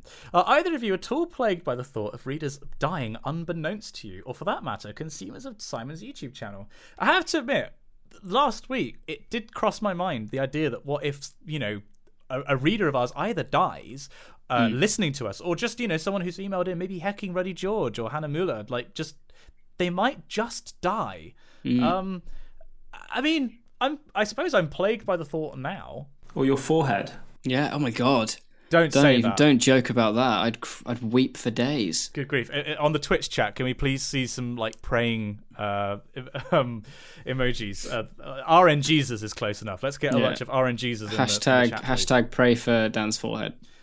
One like equals one prayer. She's like our mascot. Well, sorry, I mean your forehead is like our mascot. I mean, the idea. It's the whole thing about dying digitally. I think we might have talked about this before, but leaving behind a digital footprint after death is something that culturally we're not ready for. I don't think. No. Yeah, not at all. I found this really weird because there was some person who I knew. They were a exchange student for a term or something at my secondary school. It wasn't he wasn't actually an exchange student. He was here for a term for some reason. But it was his birthday, and I for some reason clicked on his profile, and it just turned out that he had died in a skiing accident. Sure. And I was just like, oh my God, like his Facebook is just here. Yeah. And it's just like, it was so surreal. I mean, there's a mutual friend of Dan and I who very unexpectedly died relatively recently, and their Facebook page is just still there. I mean, I think if I remember rightly, their parents had logged in to explain what had happened, and they were going to leave the Facebook up, which is, I think, very interesting that Facebook allows you to do that, and obviously it's very tightly regulated. But I think also, not only is it interesting for that, it's interesting because it's quite, from what I can understand, it's quite a common thing for people. Well, now it almost serves as like a digital shrine. I had a really, really good friend of mine in again actually at Brighton Grammar School, who was clearly going through a kind of really tough time, and he actually ended up taking his own life. We were in year 7, and that was the same thing for years and years and years. All of the time throughout Australia, on his birthday, you'd get this outpouring of kind of love that would just be on that page, and you can it's a really kind of eerie thing, you know. I mean, and that's just people that you have a kind of a level social relationship with. I mean, this question is about like people who very intimately know us because they listen to so many episodes of the podcast, they might watch the vlog or whatever, and then like they could die and I'd never know that connection existed. It is a very chilling thing to think about. I mean, because statistically, with the number of people who've watched my videos, some people who have watched my videos will have died. It's actually as James says, the podcast has been going since mid 2017. Simon's YouTube channel has over 100,000 subscribers, so it's more of a statistical probability than a hypothetical. How many of us are gone? It's I don't have a processed opinion about that yet because I'm not ready to consider it. I don't think. I mean, this is the first time it's not the first time in history, but like it's the first time in history where it's been commonplace to have a profile that is public to so many people and so few of them back. Like, I don't know. Yeah, I want to do my master's on this topic. Oh, really? Now that would be interesting. Yes, it's called parasocial relationships. Yes. It's only ever been researched in terms of like people's children's relationships with like superheroes and Barbie dolls and things. And it's like a very under-researched thing, especially in the internet age. But yeah, it's such a weird idea. Like, and yeah, like the whole thing is like so overwhelmingly like complex that it's just easier to not think about it. Yeah, quite. Okay, so interesting though. I mean, thank you very much for the email, James. I mean, that's thanks for putting us down, man. Like we were going so great. Anyway, Dan, can you pick us up and make us feel a little bit lighter? Thank you though, James. We've got another email here from Sarah Swinton. She says, Dear Messrs Moore and Clark, I'm a long-time reader, first-time writer, and just wanted to thank you for the hours of entertaining audio. Listening to the podcast definitely helped me get through studying for my uni exams last December. I had fluid mechanics, programming, and maths. I'm a second-year aerospace engineering student. Yay, space. My kind of girl. That's a lie. I like pixels. I'm currently listening to episode 21, and I've just learned that Dan will be 21 on the 21st, which is a day after my birthday. So happy, possibly belated birthday to you, Dan. Well, happy birthday to Sarah today. For today? Well, I mean, you're... Not to date this podcast, but there you go. Yeah, when we're recording this, that's happy birthday, Sarah. Yeah, happy birthday. You share a birthday with Rihanna. Oh, yeah! What a privilege. Happy birthday, Rihanna. You overachieving bitch. Wow. Again, for the record, for context, Rihanna is... I don't know if this is going to be in the podcast. It will be. For context, Rihanna is 30, which means that she achieved everything that she achieved in her 20s. So we feel a bit basically about... Well, certainly I do. The fact that I'm nearly 30 and I'm not Rihanna.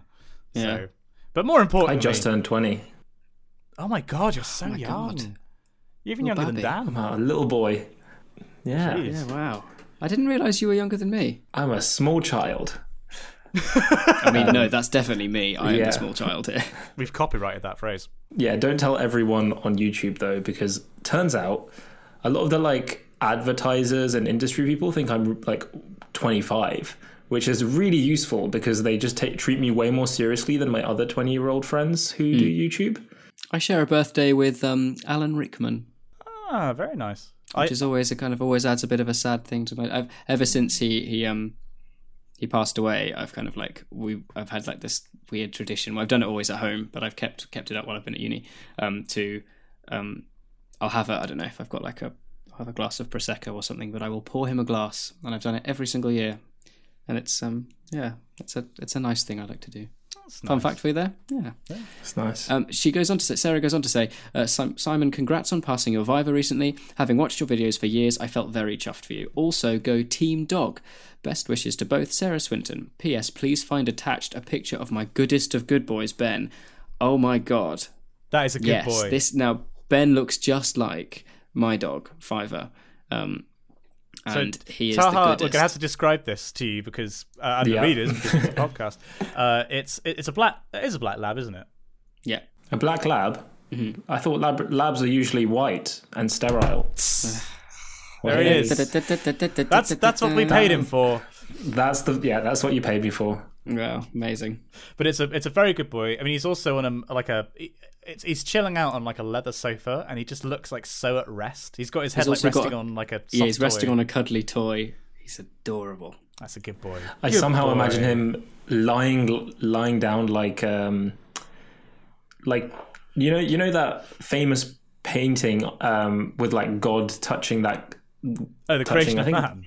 Yeah, like him lying down on like a sofa like that. The ceiling of the Sistine Chapel, is that right? I think so. I mean, I'm so uncultured. I don't know. And now our final email from someone. Oh, I see. Yes. Dear Wikicast mystery guest, and also I guess the other two. Rumour has it that your mystery guest has a fantastic YouTube channel and an absolutely sensational Twitter account with incredibly witty jokes and topical observations that everyone should definitely go follow. Apparently, both can be found at Can't Stop Me, spelt KHANSTOPME. It's important you spell it out on air. Best wishes, definitely not Taha. Well, you've got a fan there, Taha. I mean, I don't know who this person is. They sound really nice. We should get them on as a guest. They've actually set your profile picture as their Gmail avatar. Oh, incredible! And somehow they've actually got the same email address as you. That's dedication. That is real dedication. Yeah, identity theft. You better watch out, mate. Wow. They're onto you. I mean, my fans are crazy. They're willing to break the law for me. It's that's. They also sign off with age 9 3/4, which I absolutely adore. Yeah. I was at King's Cross the other day, actually. Oh, nice. Which is it's so touristy now. Like the 9 3/4 experience, we have to queue up and get your like picture with the scarf and a wand on the shopping trolley. Sorry, not shopping trolley. The Jesus, whatever it is. To kind of dull down the excitement of Harry Potter magic. It's like the Tesco value experience now. It's just like a shopping trolley stuck in a wall. How dare you? Incredible. So, Taha, what have we learned today? We've learnt that there is a secret group of hyper-intelligent lizard people or something. Oh my God, yes. That was like 2 hours ago. Once again, I totally forgot that was where we started. And it was really interesting. We just breezed over it. Okay, so it was hyper-intelligent like code people, and no one's ever owned up to it. Yeah, that's basically it. Summary? And everyone should be scared because they're way smarter than all of us. Yeah. I, for one, embrace our new lizard overlords. Likewise. We also had a super lengthy discussion about Black Panther, which might be my favourite film of the year. Ooh, bold claim. We'll see. I would agree. Yeah. I mean, it was excellent, and the discussion was also pretty great too. But there was some stuff happened in between, but for some reason I genuinely can't remember what we talked about. I think we talked about everything. It's been so there was riveting. A lot of death in one of the sections. I remember that. Oh yeah, good point. Yeah. I think that was the correspondence one. But and then after that, between those two, we also had our wonderful patrons being thanked. But we also had our crisis corner where we 3 straight boys started talking about LGBT issues, because I'm sure that's not going to generate problems on the internet. And yeah, generally it's been, I think, a pretty solid podcast, guys. Well done, everybody. Pat ourselves on the back for that. That was good. Also, to our readers, well done on making it through this bumper episode. Expect to see lots of hand clapping emojis in the chat and other kind of frivolities of it got really heavy. And equally, if you're listening to this on your own, and if you're just listening to this on your own, not watching the chat, just give yourself a little subtle clap, just like a little wherever you are. Like really, really, really quiet. Even if it's just a finger and thumb. Just want you to clap yourself. Because you know what? You're amazing. Yeah, well done, everybody. Unless you like ballroom dancing, then you're a fucking prick. What? Lovely ending. Lovely. That's a personal bugbear of mine, all right? That's a hill I'll die on. That's all for this week's episode. Don't forget to subscribe to us on your podcasting service of choice. You can like us on Facebook, and if you'd like to see our faces, check out our YouTube channel, Spongy and Electric. Thoughts on the film Black Panther, internet conspiracy theories, and other thoughts on the show can be sent to us at spongyelectric@gmail.com. We'd love to hear from you. Thank you for joining us for this podcast, Taha. Thanks for having me. Yay! I got to be the first guest, so that's on the wiki. And I will definitely send you my invoice. The services to podcasting. So join us again for another tumble down the wiki rabbit hole. And we'll see you next time. And I won't. All right, so see you guys later.